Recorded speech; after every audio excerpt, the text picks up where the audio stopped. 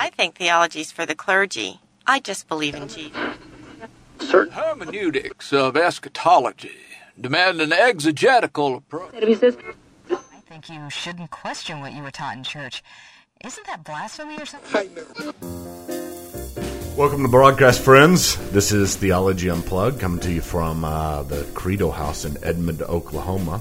Hopefully one of these days you guys can stop by here and hang out with us. Had a few of you guys over the last couple months drive in from out of town and check out the Credo House. Yeah, we had a couple guys drive in from Milwaukee, Wisconsin, just to be a part of our Tuesday night study. So if you want to make this part of your destination, we'd love to spend the day hanging out with you and just be a part of the Credo House. So you're committing a full day to whoever comes here? No, well, a day is in about a couple hours or so. Like, they can be here the whole day, and then, we can hang out here and there. Well, sometimes people have gotten here, and it's like, we're here from Ohio, and we've come to see you. We're just here for the day. And we're like, oh, man, we've got big plans today and all this. And it's very hard to stop everything. So warn us whenever you're coming, and we can set aside, an hour or so for you to hang out. And we have lunch together. And if you guys aren't available, they can play pool. Well, I had the guy that stopped by. I remember one of them, they stopped by, and they said, is Sam here? And I said, no. And oh, man, we wanted to see him. We're from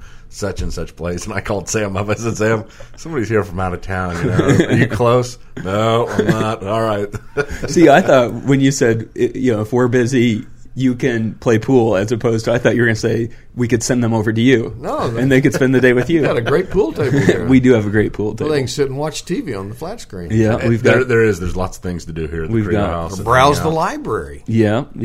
Sit in Heretic's Corner, have a mocha. Use the bathrooms. There's all sorts of activities at the Credo House. That's good. And we are switching to all vinyl with our music. We're going to do the record player thing. So if you want, every 25 minutes or so, you can flip over the records. Yeah, by the time you listen to this, that may have come and gone. Okay, so we're not switching over officially. We're thinking through the logistics of being open 85 hours a week and having records that only play for about 20 minutes.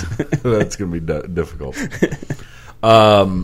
We are covering a series that we've been going through, and I think we've got a couple more broadcasts after this, so we're coming to the end of our series, but not the end of the difficult passages. These are the ones we're choosing that are difficult passages in the Scripture. We've gone through Genesis chapter 6. We covered a couple in Genesis chapter 6. Number one, who were the sons of God who came and intermarried with the daughters of men, and then why was God regretful? We've covered passages in that talk about the unforgivable sin. One's in James, where it seems to conflict with Paul's doctrine. Today we come to a unique passage in 1 John chapter 5. 3. 1 John chapter 3. Oh, that's I'm right. looking at 5. I don't know why I'm in 5.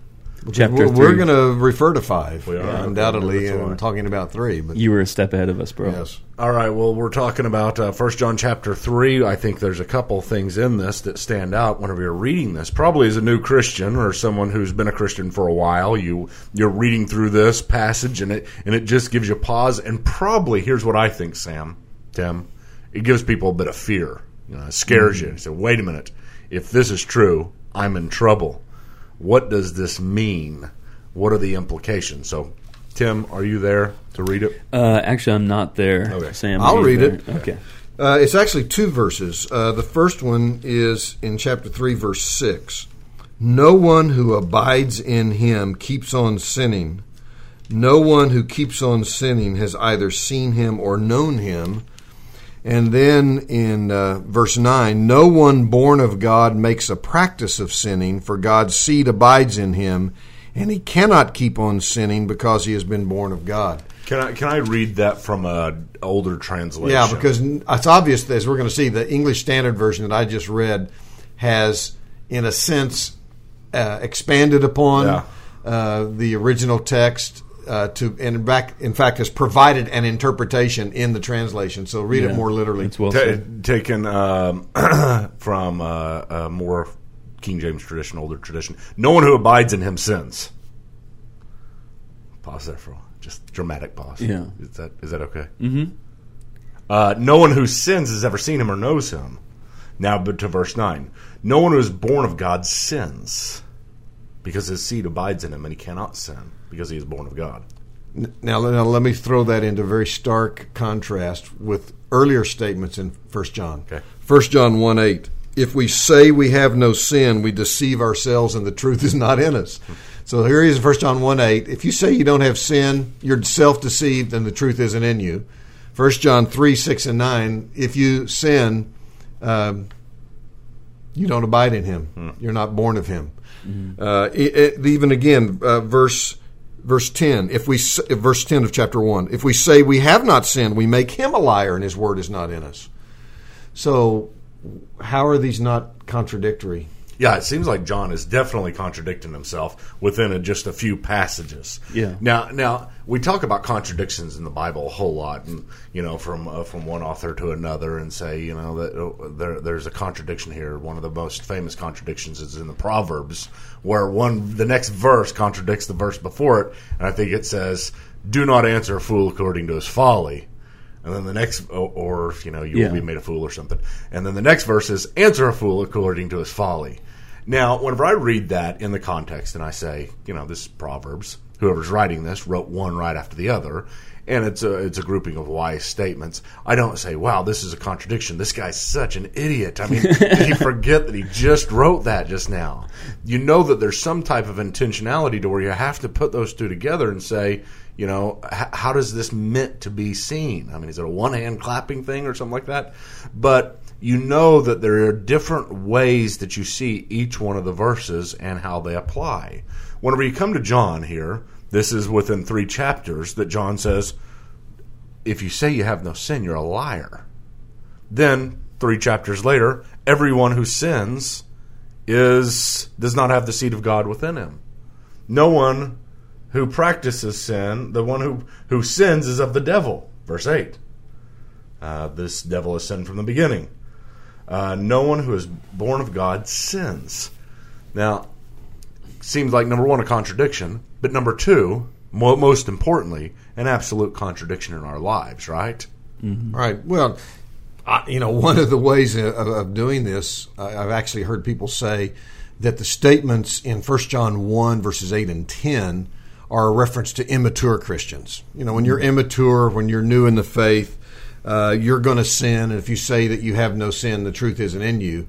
And that 1 John 3 is talking about the more mature believer, the one who has somehow been elevated by God's grace and the power of the Spirit to a higher level of living, and they have, in some sense, attained sinless perfection, or they've been wholly and completely sanctified, as some Christian denominations would refer to it. I don't think there's any ground for arguing in that way, but that's the way some people have tried to reconcile the two passages. Well, and I think the Bible itself makes that a hard one to say, because if you see at the very beginning of chapter 2, he says, "My little children, I'm writing these things to you." And so he's saying, it seems to be speaking to believers, the way that he's using that terminology, "my little children." But then if you flip over to the beginning right before chapter 3, he says, "And now, little children, abide in him," so that then he goes into chapter 3. And so, it seems like he is refreshing who he is talking to as well, the object of his statements here and who the letter is to. He's saying, audience, I'm writing this to you. Same audience, I'm writing this to you as well. Sam, talk a little bit about this perfectionism. You brought it up just a moment ago, and I want to introduce our audience a little bit more to this. Maybe foreign to some people, but there are people who believe in what's called Christian perfectionism. Mm-hmm.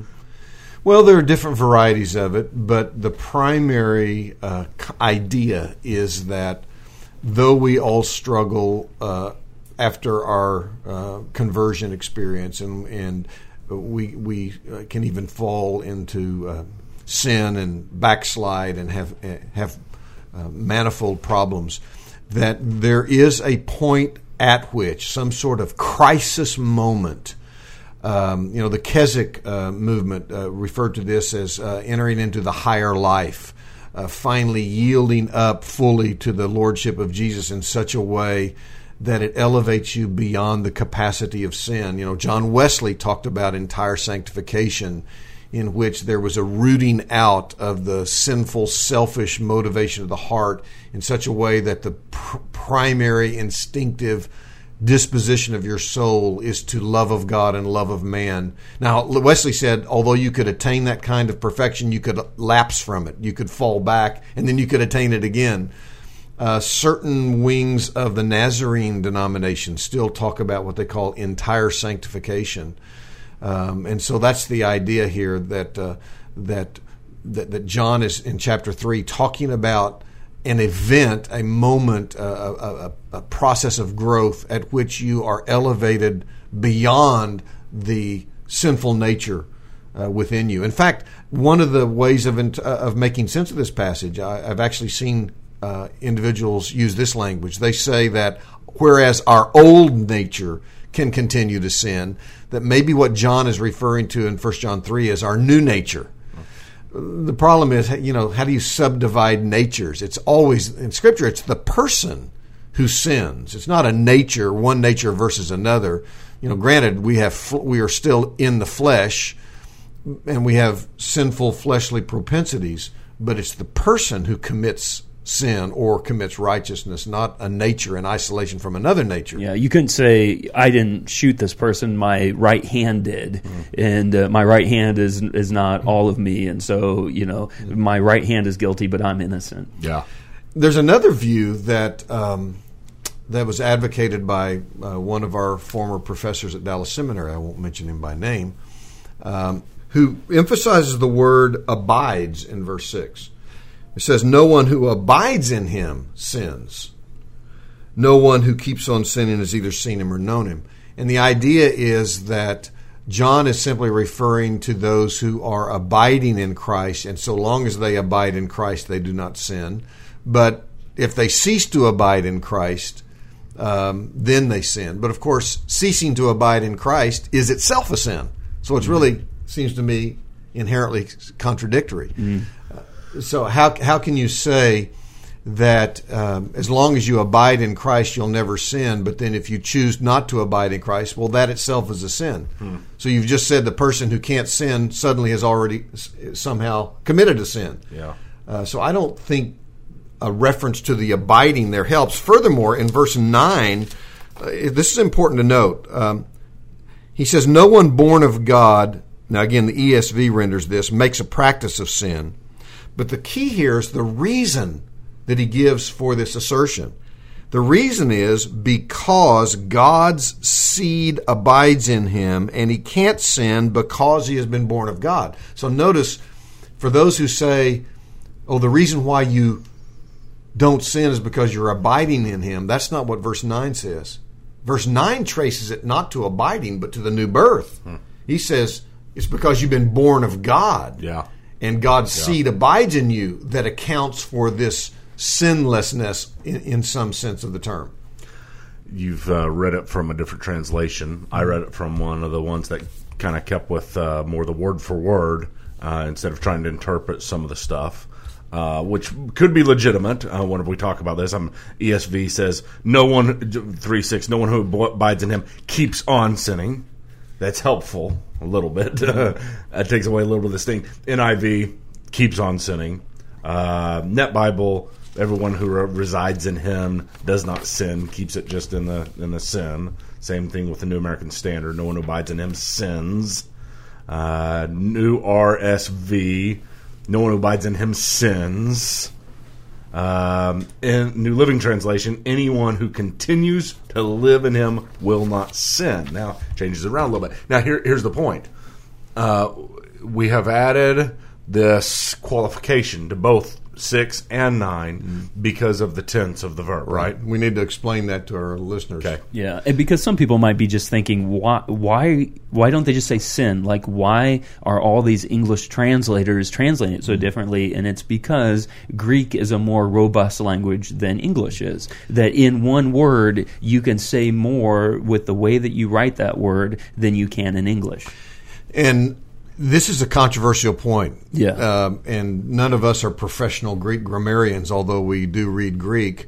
And, I read Dan Wallace on this particular point, and he argues that he believes that many have pressed the present tense here beyond its legitimate boundaries. Nevertheless, many commentators, I would say, in fact, the majority of evangelical commentators embrace this idea. And the idea is based on the fact that in verse 6, when it says, no one who abides in him sins, that the verb sins is in the present tense in the Greek text. And then again in verse 9, no one born of God makes a sins, again, present tense in the original text. For God's seed abides in him, and he is not able to sin, present tense infinitive. Now, again, for the sake of our listeners, the significance of this is that on occasion in the New Testament, when the present tense is used, it emphasizes the notion of ongoing, habitual practice, not a singular event, not a momentary isolated act, but what we might call a propensity that manifests itself over time. That's where the ESV justifies this kind of translation. It renders it, no one who abides in him keeps on sinning, when in the original text it's literally, as you pointed out, Michael, it's no one who abides in him sins. But they say, well, yeah, but because it's present tense, it's not a reference to, in a sense, a snapshot moment of his life, but it's kind of a moving picture. It's not a singular event, because we all know we commit acts of sin on singular occasions. But what he's emphasizing is that the habitual disposition, the practice, the overall orientation of a Christian's life cannot be one of unrepentant sin. Now, the response to that is you're pressing the present tense beyond the boundaries of what is appropriate. You just can't ground your interpretation in a tense of these Greek verbs or in verse 9 of the Greek infinitive. Others say, well, and again, so I'm arguing both sides here. Others would say, we agree. Not in every case in the New Testament where you find a present tense verb is it necessarily emphasizing ongoing continuous action. Mm-hmm. But it does in some instances, and maybe this is one of them. And that's why the ESV renders it here, practices sin. Because actually in verse 9 it says, no one who does sin.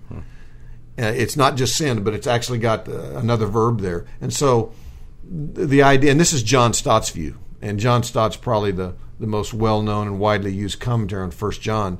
He emphasizes this notion strongly, that it's talking about habitual, lifetime orientation and practice, habit, as it were, rather than singular acts of transgression. Let me respond to that in a different way, maybe something unexpected here. I don't think that solves anything from the problem standpoint. Okay, let's say a very practical problem. Okay, it helps a little bit, because we're all sitting here saying, "Hey, yeah, I've sinned, and I'm in trouble." If that was put in the aorist tense, a one-time act, big-time trouble. You put it in the present progressive, and you say, "Keeps on sinning" or "practices sin."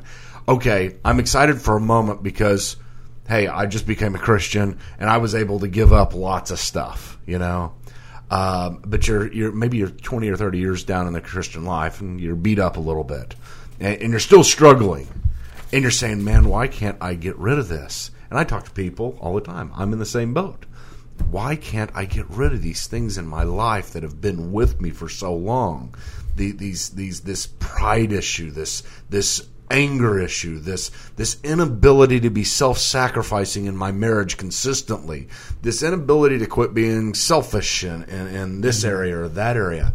All of a sudden, don't we have just about every Christian practicing sin? Yeah, I mean, and wouldn't it be the unpardonable sin is a sin that you can never get past? Well, let me respond to that, because I think, Michael, in the way you just portrayed that, which is very accurate, you revealed something important. You said that here's a person who is bothered by the fact that they have a sin, an addictive behavior pattern that from which they don't seem to break free. And that's the key. They're bothered by it. In other words, they experience conviction, even though maybe over a period of years they find themselves falling repeatedly in a cycle of sin and confession and repentance, and then sin and confession and repentance, at least there's confession and repentance. And that's the point of this interpretation. This interpretation is not saying that a Christian cannot commit sin even in a cyclical pattern or in an addictive manner, but they will be miserable because of it. They will feel conviction. They will hate the fact that they continually fall. They will be conscious and aware of the reality of this problem. They will cry out to God for help. That's different from a person who so gives himself or herself over to a sinful and addictive pattern of life that they don't care. They just say, oh, yeah, I did it, and what difference does it make? It doesn't matter. I feel no remorse. I feel no pangs of conscience. But this view would argue that somebody who's born again, using the language of 1 John, in whom the seed of God, the power, the nature of God, the Holy Spirit resides, although we will sin, we'll hate it.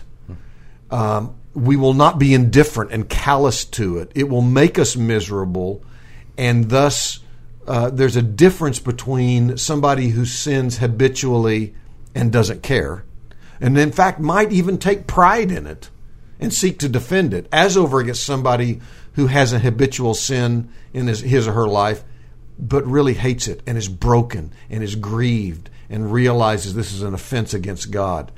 So there is a difference between those two. Yeah, well, and I think because the believer is indwelt by the Spirit of God, who is convicting the world of sin, and who is hopefully working in our lives to change us, to make us look more like Christ. But then also the whole sinless nature of everything is that we are our lives are hopefully centered on the sinless one.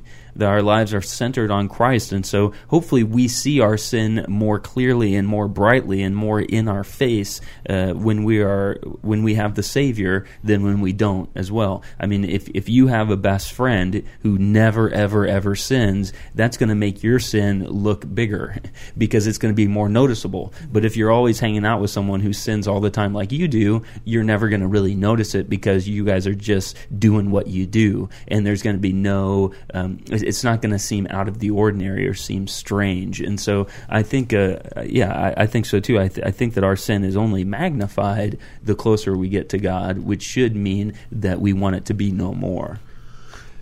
There is another interpretive option that I think we need to point out, and it's one to which I am somewhat drawn. I still like the idea that the present tense here does bear some unique significance. And that's a permissible view. It's not required. Grammarians obviously warn us against pressing it beyond the limits that we should. But the other option is that the sin which a believer does not and cannot commit, according to verses 3 and 6, is specifically the sin that leads to death in 1 John 5:16. Over in 1 John 5:16, Michael, that you were about to quote earlier, says, if anyone sees his brother committing a sin not leading to death, he shall ask, and God will give him life. To those who commit sins that do not lead to death. There is sin that leads to death. I do not say that one should pray for that. Now, that is another problem passage all in itself, but the point made is this. In the overall context of 1 John, he identifies two fundamental sins that preclude the possibility that you could be a believer. One is denial of Jesus as the incarnate Christ. He makes that clear in 1 John 2. Whoever denies that Jesus is God come in the flesh is of the Antichrist. 1 John 4, verses 1 through 6. If you deny that Christ is God come in the flesh, you're of the spirit of Antichrist. And then there's also the sin of hating the brethren that he talks about all through 1 John. And so the argument is that in 1 John 5:16, sin that leads to eternal death is either or both hating the brethren and denying that Jesus is God come in the flesh, denying the incarnation. And so the argument is that maybe in 1 John 3, he's writing in anticipation of what he's going to say in chapter 5. And he's simply saying that the true born-again believer cannot commit sin, namely the sin of hating the brethren or of denying the incarnation of Christ. And so it's a very specific sin, not just sin in general. It's not, when he says this in 1 John 3, he's not saying if you ever commit the sin of looking at pornography, or if you ever commit the sin of lying to a friend, or if you ever commit the sin of shoplifting, when you're youth, that means you can't be a Christian. But rather, he's specifically focusing on the sins that he's talking about in the letter, namely of hating the brethren, denying the incarnation of Christ. So maybe those specifically are the sins that he has in view in 1 John 3. And if that's the case, the problem is resolved, because he wouldn't be denying that Christians can in fact sin. He's simply saying that a Christian can't commit those two sins. I talked to Dr. Jondervat about this. That he's one of the leading Johannine scholars, John scholars, that is part of the Society of Biblical Literature, and editor for that, and especially in those areas. But talked to him about this about 2 weeks ago, and asked him his view, and he said the first thing you got to say is chapter 1 qualifies everything else. And so chapter 1 has already been established to where there is a sense in which even progressive sin is acknowledged.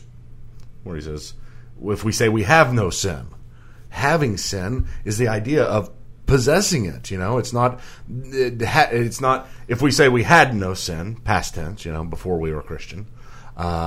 It doesn't say if we say that we have no occasional sin. It's just have no sin. And there's kind of this absolute sense in which this is already stated.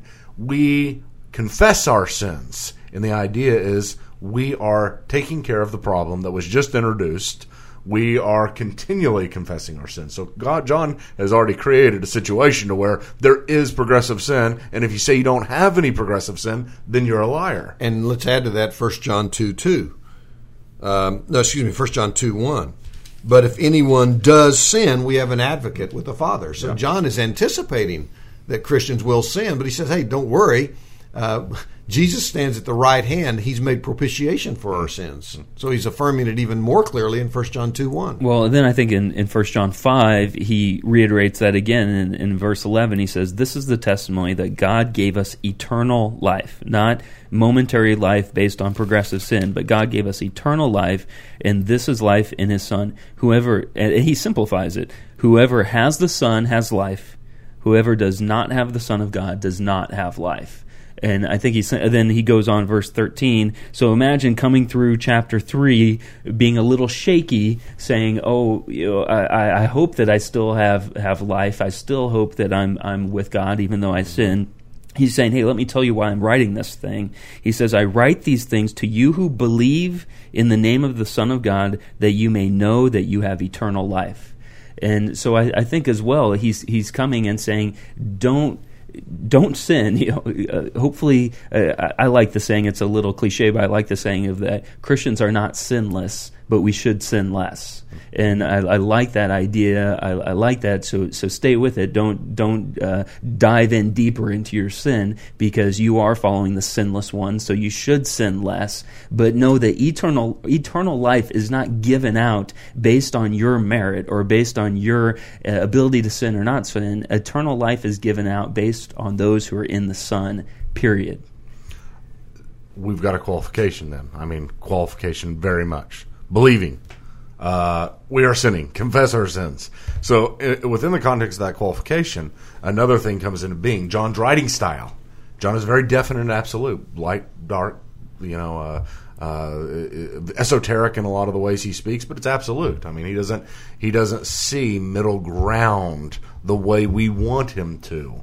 It doesn't make him wrong. It just makes his writing style and his thinking style different.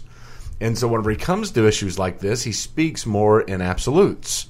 Already having qualified this is what Jondervat told me. Already having qualified this at the beginning, now we come to this statement where no one sins, and you've got this kind of absolute idea that's qualified by, but everybody does sin, but here's the idea. Now we have what you said earlier, and I think people were probably raising red flags whenever you were saying it. nobody sins in a way that they're comfortable.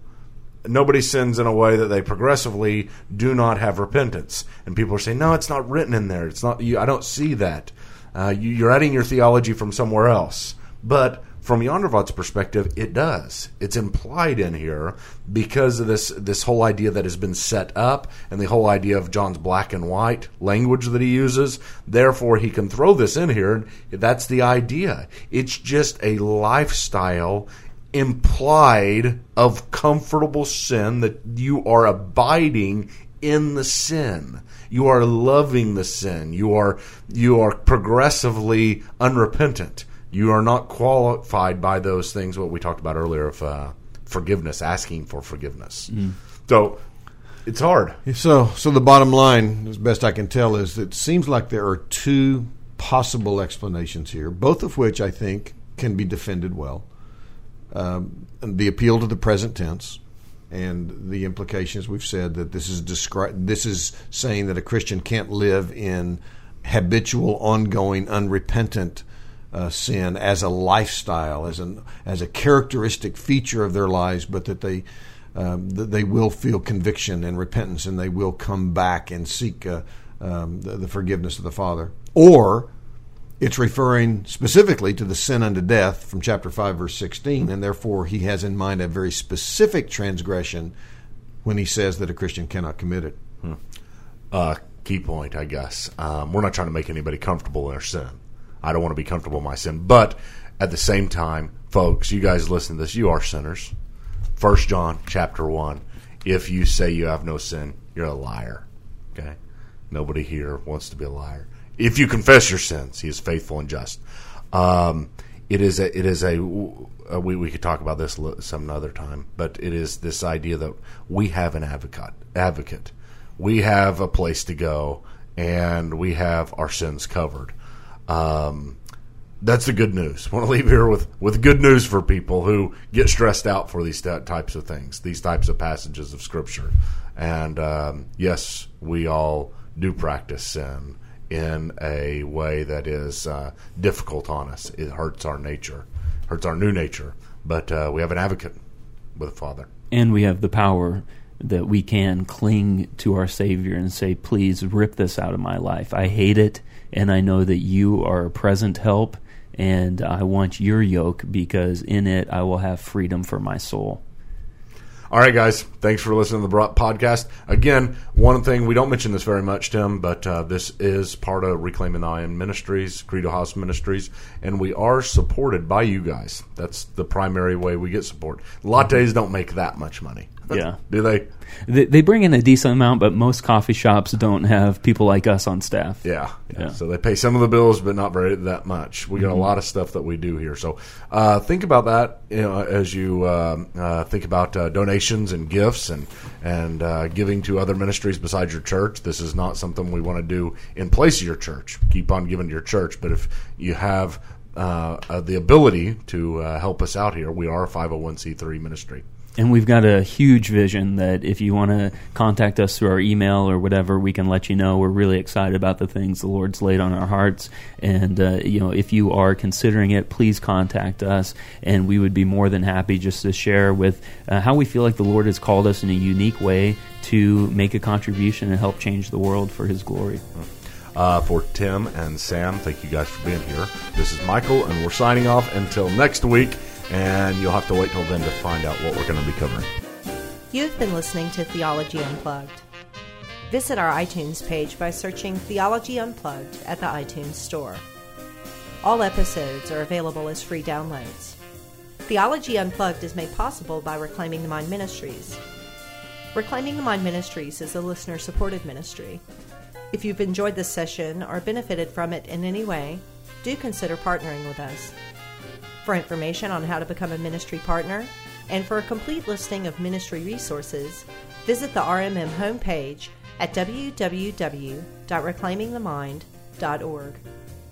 Thank you for listening, and God bless.